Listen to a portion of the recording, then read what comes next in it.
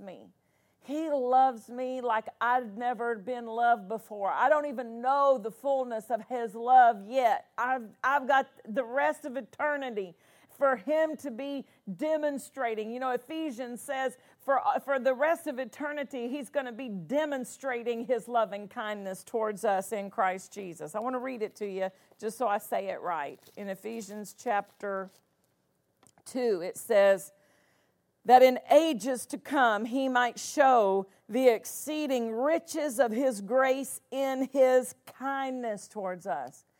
It's going to take us the rest of eternity just to know how good He is, just for us to be able to grasp it, for us to be able to experience how kind God is, how loving and merciful He is, how compassionate He is. His heart is so compassionate towards us. He wants us to be glad and rejoice in that. And the more you look at it, let me give you a key here. This is an important key. The more you focus on His goodness, the more He shows you His goodness. It's like when you begin to look at something under a microscope, the more you look, the closer you look, the more you're able to see. My friend Annette Kapp, she was talking about quantum physics and talking about that when you find the quark, and it says the interesting thing about that quark is the more you look at it, the more it moves. It doesn't really respond to you until you begin looking at it. And what a way to use as an illustration. The more you look at God's goodness, the more you're going to see it begin to move in your life.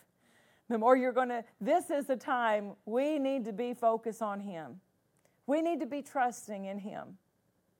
We need to be so consumed with His kindness, so obsessed with thinking about how loving He is, so busy, let's use that word, keeping our mind occupied, so occupied, I like that better, so occupied with His compassion towards me. You know, there's a lot of things that the world wants you to be occupied with right now. But the greatest thing we could be occupied with is His compassion towards us. And the way to do it is rejoice. When you're rejoicing, you're focusing on His goodness and stirring up. So I will be glad and rejoice in your mercy, for you have considered my trouble. He goes on. I just want to touch on a couple more verses in this chapter because this whole chapter is dealing with trust and different aspects of trust. Verse 9 says, have mercy upon me, Lord, for I am in trouble. My eye is consumed with grief, my soul and my belly. For my life is spent with grief and my years with sighing. My strength fails because of my iniquity and my bones are consumed. He goes on and he's talking about the difficulty that he's going through. And a lot of times when we're teaching on faith, we get the idea, or let me say this, when we're learning about faith, we get the idea, it's not necessarily what we're being taught, but sometimes we just kind of get the idea as it's being taught that we're never supposed to identify that we have a problem, that we're supposed to, nope, don't have a problem. That's not faith.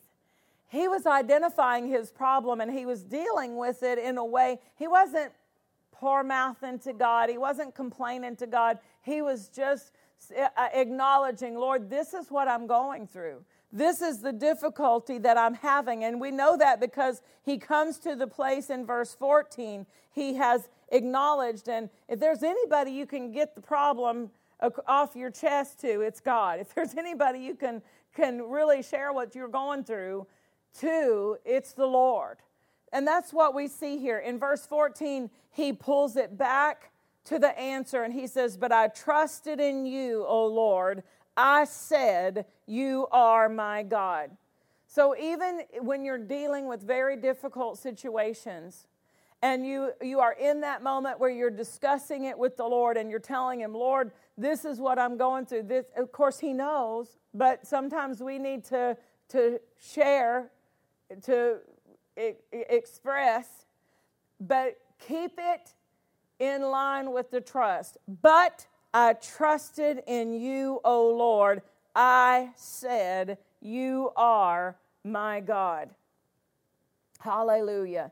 I said, you are my God. Now, the reason I wanted to at least touch on this before we close is in the midst of all of that situation, the temptation is to say something else.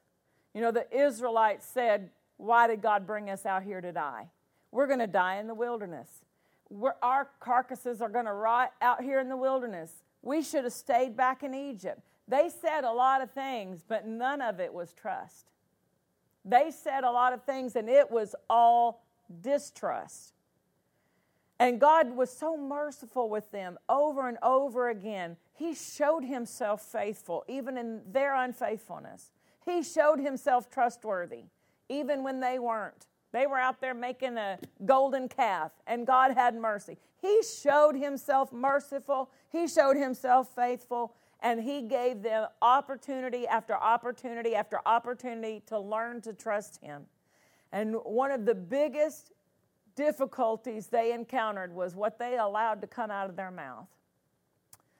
In the middle of difficulty, even if your emotions aren't feeling it, open your mouth and let your spirit talk and say, I trust God. I trust God. I will not be disheartened. Another great example is David when he said, oh, my soul, why are you disquieted in me? We're going to hope in God. You see how he's pulling that trust back over? Hope thou in God, for he is yet the health of my countenance. He's the lifter of our head. We can hope in him. So when we're experiencing difficult situations, what we say is going to keep us connected to our trust that we've already made the decision. We've committed to it. We've been enjoying and rejoicing and being glad. And then when situations come, we need to continue to verbalize, I trust God. God is my help. He is the lifter of my head. Amen. I want to pray for you before we close today. Father, I thank you for our church family, for every person connected with this ministry. Father, for our partners. Lord, we release our faith in you, our trust, and we determine in this moment, Father, we trust in you with all of our heart. We will not lean to our own understanding. We commit our way unto you, Lord, and you will bring it to pass.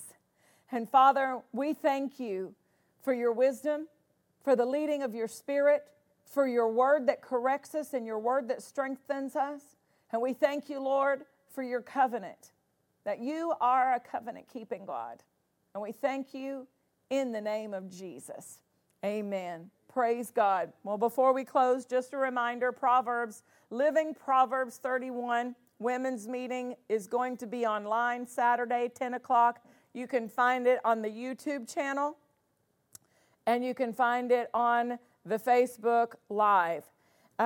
We will be joining together for corporate prayer Sunday morning at 9 o'clock, and that will be on all of the platforms online.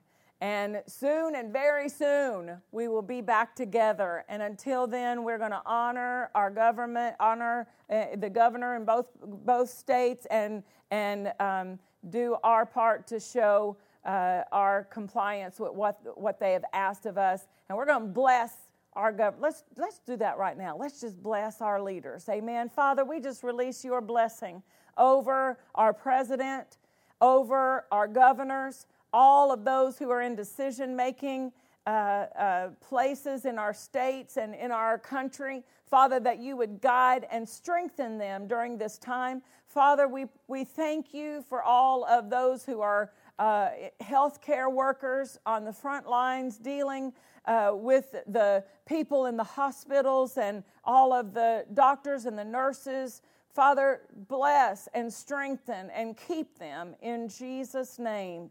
We thank you, Lord, for your victory in Jesus' name. Amen. I love you, church family. Let's declare the vision of our church before we close.